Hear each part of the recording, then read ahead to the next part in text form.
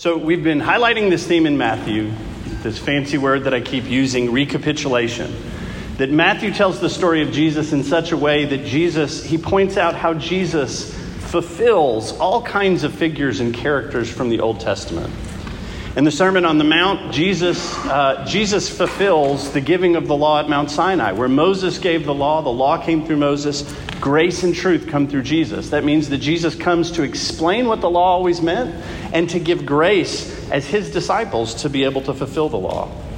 In those following chapters, Jesus goes around himself like the temple, making it possible for people who couldn't draw near to worship God, making it possible for them to be able to do so by healing them, by casting out demons. And he reverses the 10 tests of Israel, the ways in which they put God to the test in the wilderness, by blessing people instead of bringing judgment on them. In the passages that we're going to cover tonight, I think an overall theme is that of Jesus giving rest. So Jesus is like Joshua, who sends his disciples into the promised land to conquer it, but not conquer it with the sword, but by conquering it with blessing, just like Jesus has been giving blessing. And Jesus here is also like David, who conquered all the foes of Israel, and the scripture says gave rest to them. All right? So Matthew continues to tell the Old Testament story. And I'll just give you a preview. We're not going to do it next week, but in 2 weeks, Matthew chapter 13, Jesus acts as Solomon, giving parables, because Solomon gave lots of parables, and Jesus does the same thing. Now, I know this is a lot of scripture, and it's been challenging for me, not preaching 7 verses, but preaching however many verses this was. But I think there's real value to the way we're approaching it. The Bible scholar Jonathan Pennington says that if you back up from Scripture and sort of look at large sections of it, especially in the Gospels, it's kind of like crop circles. Everybody know what I'm talking about? The circles that people put, or maybe aliens put in fields of corn, that when you see them from the air, you can see the patterns in them. And if you back up from these scriptures and look, you begin to discern overall patterns that Matthew is trying to communicate. And that's what I want to draw our attention to tonight, is really some big things, some large strokes that Matthew is sketching in these passages. Of course, we should study the individual passages. They're rich, but I want to look at the big picture tonight. So the general things that I would point out that Matthew is doing here is, one, he gives Jesus teaching on mission. And Jesus' teaching on mission is that the church is always on mission, extending his mission. And he has a lot to say about that mission. Then Jesus brings a sword, and I would say that he, in these sections, brings a sword and divides between the humble and the hungry who really want to learn from him, and the proud and resistant who are standing against him. I don't know if you noticed, but some of the hardest things Jesus ever says are in these chapters. But I would also suggest some of the most comforting things Jesus says are in these chapters. Why is that? Because he's identifying 2 crowds. He's calling 2 different crowds and treating them differently and addressing them differently. And in particular, all of these passages, and in the Gospel of Matthew in general, Jesus is the prophet of the people of God, preparing them for a judgment that's coming. He doesn't want them to be judged. He doesn't want them to suffer punishment. But he knows that judgment is coming, and he's trying to prepare his people for that. And the particular judgment that's coming in Jesus' day is the destruction of the temple in 70 AD, when the Romans, because of continual Jewish rebellion, put down the temple, destroy it, burn it to the ground, kill the priests. Jesus doesn't want his people to suffer that judgment. And much of what he has to say is inviting them to escape that judgment that is to come. So what I want to do tonight is pull out those 3 big themes that I mentioned, 3 big themes, and see what big picture that Matthew is trying to sketch for us. So the first one is what Jesus has to say about mission, and that comes largely in chapters 10. And I'll start this by mentioning at least 2 people this week sent me a story in the Wall Street Journal about a survey of values and what values people find important. How many people have read about this? It was a big survey they conducted like every 25 years. And what they found is that 25 years ago, people valued things like faith, patriotism, hard work, and that the people that say they value those things has dropped precipitously in the last 25 years. They did notice there was an increase in what people value, and that is in money. So it's sort of a grim statistic, all right? I want to suggest that Jesus begins this section on mission with a grim statistic as well. He says, guys, there's a whole lot of harvest and only a few hands to harvest it. We've got a problem. And I would suggest that this is really appropriate for us. All right, there's many ways in which faith is declining in America. I don't think Jesus freaks out. I think these verses speak specifically to what he would say to us and what he would do. He says, guys, the harvest is huge. There needs to be workers. What's his answer? He says, we need workers. I would suggest for us, we need pastors. We need future pastors. I need to have somebody take over and more. We want to plant churches. We need people that are not ordained to be workers. So how does Jesus address this? Well, there's four things that he says here. There's four things that he calls attention to. And the first one is this. The scripture says that Jesus saw the crowds harassed and helpless, and he had compassion on them. The heart of mission is the heart of Jesus in compassion for people. We know that Jesus doesn't like sin, but he doesn't like sin, I think, primarily because it destroys people's lives. And when he looks at people, he doesn't look and go, oh, that's just disgusting and terrible, I'm mad. He looks and he has compassion. And the heart of mission, every missionary that's ever been sent, and we're all, by the way, all Christians are called to be missionaries. The heart of mission is not our heart, but it's his heart. It's his heart for those who are harassed and helpless. He wants to help. So that's the first thing he draws attention to in this section. And it's unfortunate because I think the church, perhaps well-meaning, perhaps not, has often made it worse for harassed people. They've overladen people with guilt. They've overladen people with rules and scrupulosity. And Jesus comes along and he wants to bring help. Unfortunately, sometimes it is the church that is not given grace to people, but is given more harassment. And Jesus wants to bring his compassion. The second thing is he says, pray. Pray the Lord of the harvest. He doesn't say, well, raise some funds. He doesn't say, you should study the problem and get some people together. He says, you need to pray. The heart of mission is the heart of Jesus. And what he says we need to do about mission, and our country needs missions as much as any country in the world, is to pray for workers. And that's, by the way, why we pray at church at the end. We pray because that is one of the essential keys to what God has called us to do. And I would just suggest that when a church ceases to pray, her mission dies. So Jesus says, pray. Another thing Jesus points out in all of this is gifts. Later on, he gives authority to his disciples to go and to do all the same things that he has done. Notice this authority is always connected to the mission. At the end of Matthew, he will commission the disciples, and he says, all authority has been given to me. He gives gifts to his people, the gift of authority, and the gift to go and do what he does, to continue what he's been doing, to preach the kingdom, to teach, to deliver people, to heal people, to use all the gifts of the people of God to bless people and bring the kingdom of God to people. And finally, the fourth thing that I would suggest, he lists the 12 disciples. And of course, he lists that 12 because 12 is, it's the new Israel, right? It's the people of God. It's the fellowship of the people of God. And I'll just point out one little detail of that list. It's one of my favorite details. It is you have a guy on the last, towards the end, named Simon the Zealot. A zealot would have been somebody who was like, we are going to take up arms and we are going to kick Rome out. And then you have Matthew, a tax collector. You could not have had two guys who were further from one another politically, dispositionally, personality-wise, and Jesus brings them together in the fellowship of his disciples who are on mission. And that's what the church is called to be. Not a group of people who are all like-minded in all kinds of ways, but a group of people who have all said, I want to follow Jesus. I want to learn to live the way this guy's teaching people to live. And he will unite all the things that divide in discipleship to him. Amen? So he gives the church his heart. He gives the church prayer. He gives the church gifts. And he gives the church the fellowship of the people of God. And that's what we're called to be. A group of people that, man, how did you guys get together? Well, we've been put together in Jesus Christ. He goes on to give some instructions about the mission to the disciples. He says, listen, don't do it for money. Don't do it for profit. Don't turn this into a business. It's not that. He says you should look for worthy people. And I want to suggest what he means by worthy people is receptive people. People who say, Jesus, I'd like to hear more about what you have to say. He says those are the kind of people you need to look for. And he even says you need to test people for their hospitality. You need to find those people who say, we want to hear more from you. Come and stay with us.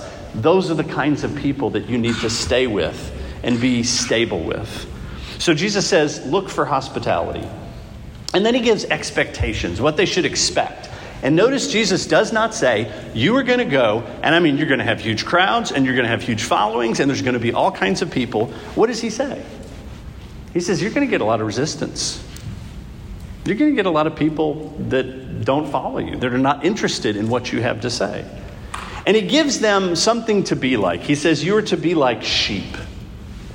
Sheep who are shrewd, cunning, smart like a serpent, but innocent as doves. Well, why not a different animal? Like, why not a lion or an eagle? That would be really cool. He says sheep. Why sheep? I think it's because he's the Lamb of God. And how does he conquer? He conquers by letting sin do its worst to him. He conquers by becoming a victim. And he's really shrewd because that undoes sin and it undoes Satan. And I think he calls us to be sheep who are like serpents, shrewd as serpents, because we're called to extend his mission in the same way he does. If you pay attention to the book of Acts, it is not because the church gets together and strategizes and does research and makes these plans. It's because they get opposed. They get persecuted in Jerusalem and they get scattered. It's almost as if the way the church grows is by being opposed, is by being resisted. So Jesus says, guys, expect opposition, expect resistance. It's not a sign of failure.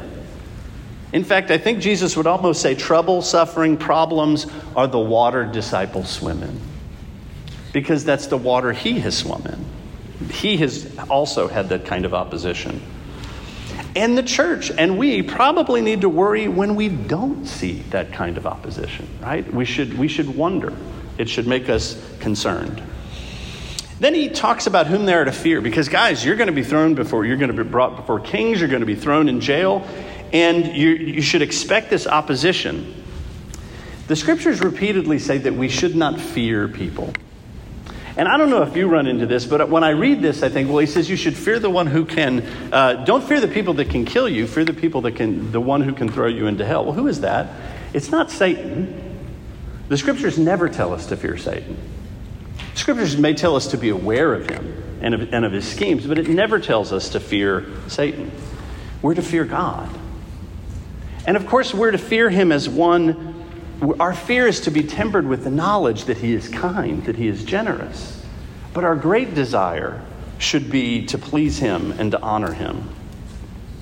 And then finally, he mentions the sword. I have come to bring a sword. And again, this makes me think of Joshua, or it makes me think of David. And he says, I come to divide father from son, or he brings all these divisions. And he's speaking hyperbolically. I don't think it's because he wants to generate these. I think it's because he wants to reveal loyalties. If my loyalty to my family is higher than my loyalty to God or competes with my loyalty to God, Jesus says that needs to be exposed. I've come to call people to loyalty and allegiance to me. That's what faith in Jesus is allegiance to him. And he says, it's going to happen that if you give allegiance to me, it will threaten your family loyalty sometimes. Of course, in our culture, we don't have cultures that are as dependent on family and connected as family as those first century cultures. But Jesus makes it clear that this is going to be an issue for his disciples. And then finally, he ends this section on mission with rewards. And I just want to point out how absolutely ridiculously generous the gospel is and God is. All right, notice what he says is, if you give a cup of cold water to one of the least of these my workers, you will receive a reward.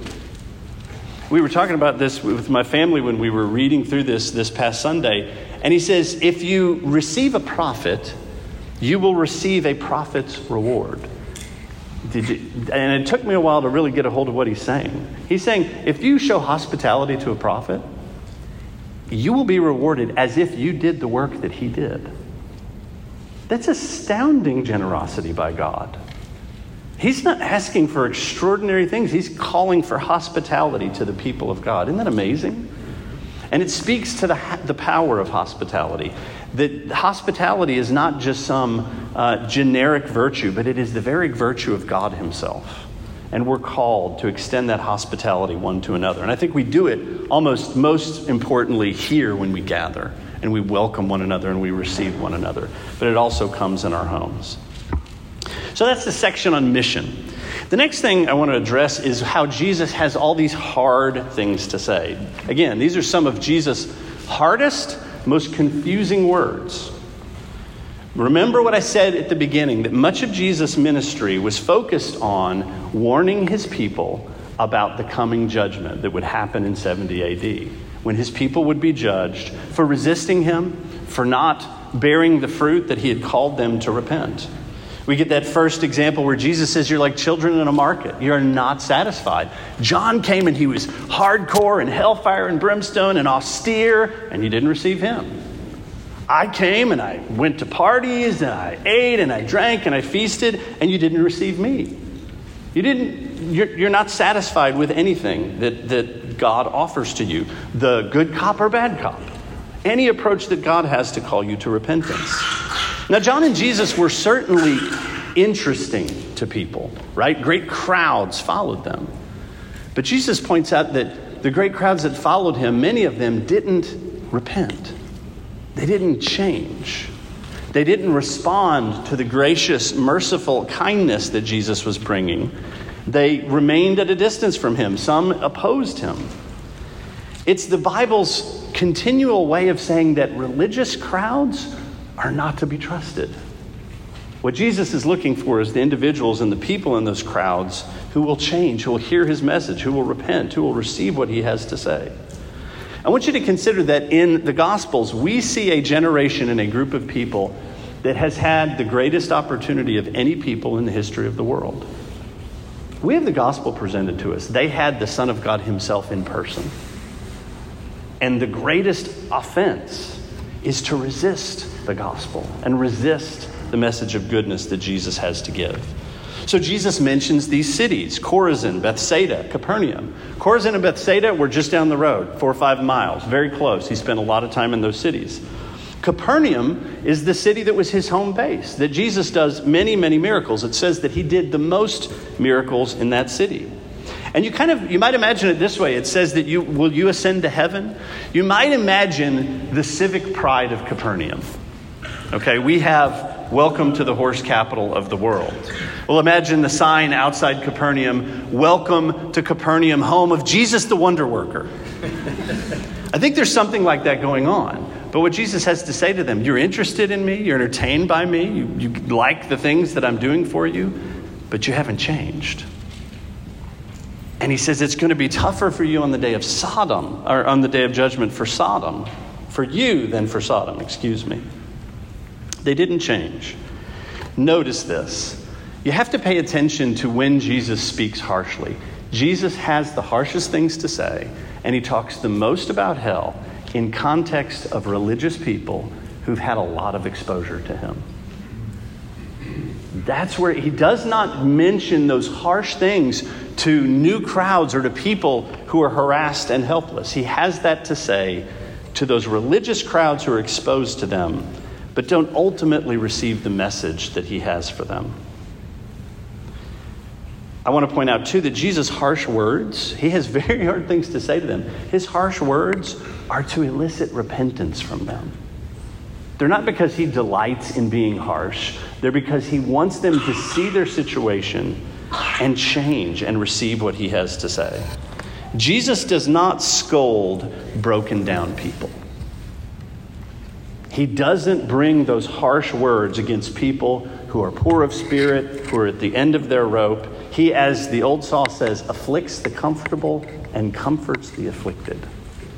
And that's what the gospel is meant to do. One of the main figures, the main groups that pop up in this section that resist him are the Pharisees. And they're concerned with their own understanding of the law. They're concerned with control, making sure people follow their rules. They don't really get the Sabbath. And Jesus isn't breaking the Sabbath. I think this is so important to get. Jesus is not breaking the Sabbath by letting his disciples pick grain or by healing the guy in the synagogue on the Sabbath. He's fulfilling the Sabbath. Do you want to know how to fulfill the Sabbath? Look at what Jesus does on the Sabbath. He heals people. He brings refreshment to his disciples. That's how you fulfill the Sabbath. They're more concerned about their interpretation of the Sabbath than, this is the remarkable thing, a man whose crippled hand has probably kept him from being able to work for his family, suddenly being restored to health. They can't get excited about this guy being well. They're so concerned about their reputation and whether people are following their interpretations of the Sabbath. Jesus makes it clear that it's biblical to do good things on the Sabbath. That's one of the ways you fulfill the Sabbath. Now we come to this passage that's probably, maybe this or the thing about the 7 demons, that's one of the hardest, the blasphemy against the Holy Spirit. I'll just say a few brief things about this. Notice that he says this about blasphemy against the Holy Spirit in a context where he has healed, and the Pharisees say, oh, well, he's doing it with demonic power. What's their motive?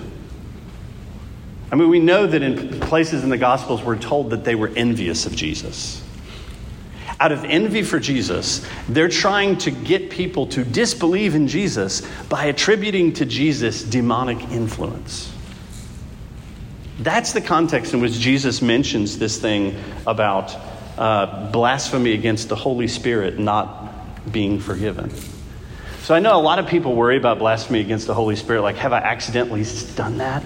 Have I accidentally said something that's blasphemy against the Holy Spirit? You can't accidentally blaspheme against the Holy Spirit. And it's true that if you're worried about it, you haven't done it. Because blasphemy against the Holy Spirit is wanting to stand against the work of the gospel and wanting to get people not to believe this message. That's what Jesus is saying to them. And again, I believe Jesus is giving this harsh word to them. Why? So they'll repent. Blasphemy against the Holy Spirit in their case was standing against Jesus in his ministry, and then standing against the ministry of the Holy Spirit in the church after that.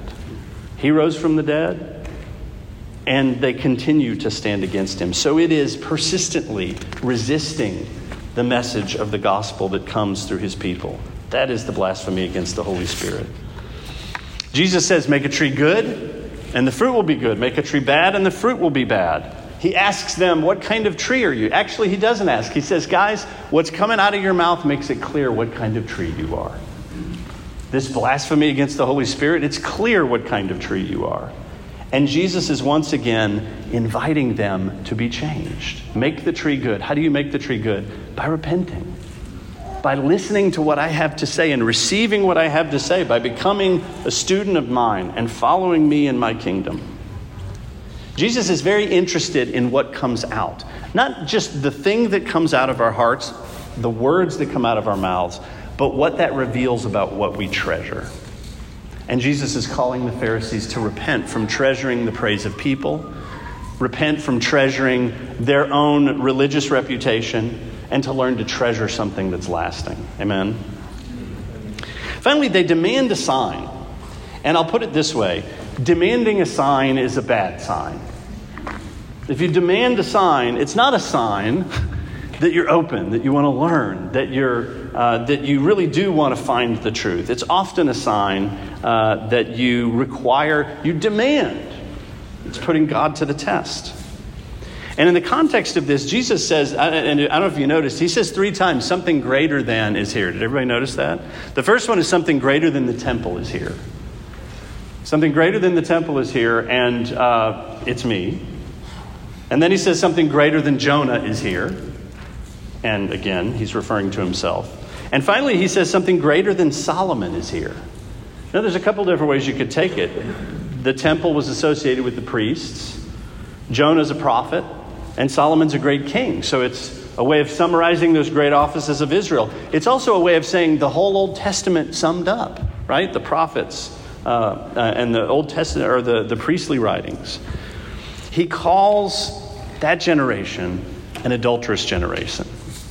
He calls that group of people a brood of vipers.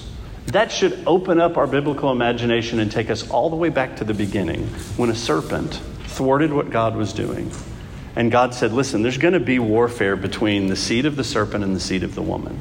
He's telling these Pharisees, who are the religious leaders of Israel, you're actually the seed of the serpent because you're opposing what God is doing. Again, he doesn't delight in this. He's calling them to repentance. And let me close this section by just discussing that last little parable he gives. He says, there's a guy, he's got a demon. He gets exorcised of that demon, and he's all put together. He's like, oh man, it's great. His life's good. It's like a house that's all cleaned up. But a house is for habitation. A house is to be lived in. And he doesn't invite me in to come and live with him. And as a consequence, his life will be occupied. It will be inhabited. But it's because that demon goes and finds 7 demons worse than him to occupy that life. What is Jesus talking about here? I think he's talking about that generation. They had the blessing of Jesus' ministry in their midst. I think he's talking about those cities. They had the blessing of Jesus' miracles in their midst and his teaching. And he exorcised those towns, yet they didn't invite him in. They didn't say, come and inhabit this house and show us how to live. I think he's talking about the temple. Jesus cleanses the temple and he calls the temple leadership to repent, and they don't repent. And what happens? 70 AD, that house is destroyed. And lastly, I think this applies a whole lot to Western civilization. Christianity has leavened the history of our culture, going all the way back to the Greeks into modern times. But I don't think our culture and the cultures of Europe have always embraced his teachings. And the last century sure does look like a huge demonic possession to me. We have 2 world wars. We have millions killed by their governments. I think that's because many people haven't received his teachings. All right, let me close with, I think, the most important part. As I said, these are some of the harshest words that Jesus has to say, but I want to suggest that the most comforting words that Jesus has to say are in this section, and I want to highlight these words. Jesus has comforting things to say to little people who know they're little people, who know they don't know much. When Jesus is opposed, he's like, okay, bye, I'm leaving. I think anybody else who knew they were right would have done something to prove they were right. Jesus just leaves because he's interested in those who are hungry, who are thirsty. He doesn't need to rage and prove himself to those people. It says that he doesn't break bruised reeds. People who are at the end of their rope. People who are haggard. He doesn't put out smoldering wicks. He doesn't come along and say, get with it. But he comes in wisdom and gentleness and kindness. He hides things from intellectual experts who know it all. And he shows himself to people who know they don't know much and know they need help. Jesus makes it clear that the knowledge of God is not attained by human power. You can't wrestle knowledge of God from God. And all through the Gospel of Matthew so far, I hope you've noticed, I hope it stood out to you, that he's interested in unpromising people. He's interested in, as I said, little people. He heals the lonely, the ostracized, the worn out, the broken down. He desires mercy and not extreme religious scrupulosity that's sort of preoccupied with my own status. It's the poor in the spirit, in the grieving, the worn down that Jesus is interested in and that he goes to. He's interested in the harassed, the humble, the haggard, and he gives those people his gracious help. That's what Jesus comes to give. So he says in the most important section, come to me all who are labor and are heavy laden, and I will give you rest. Take my yoke upon you and learn from me, for I am gentle and lowly in heart, and you will find rest for your souls. For my yoke is easy and my burden is light. What does Jesus say to people who are heavily burdened? Take my yoke. And that doesn't sound helpful, right? You take another burden. Well, why is it helpful?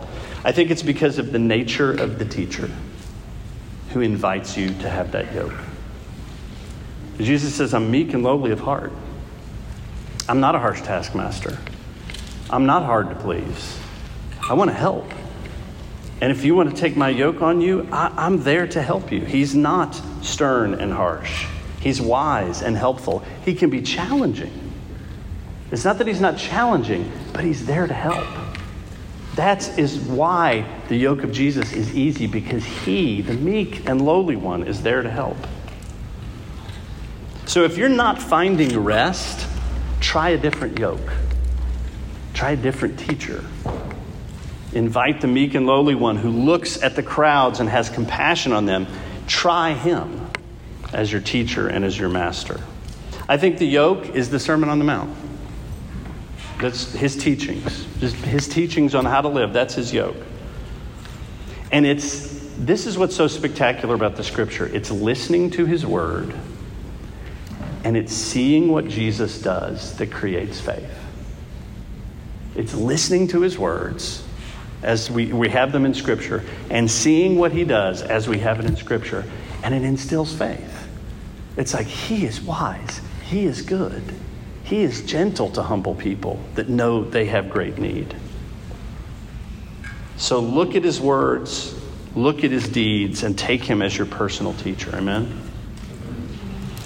Well, we're going to come to communion. And before we do, we're going to sing Psalm 88.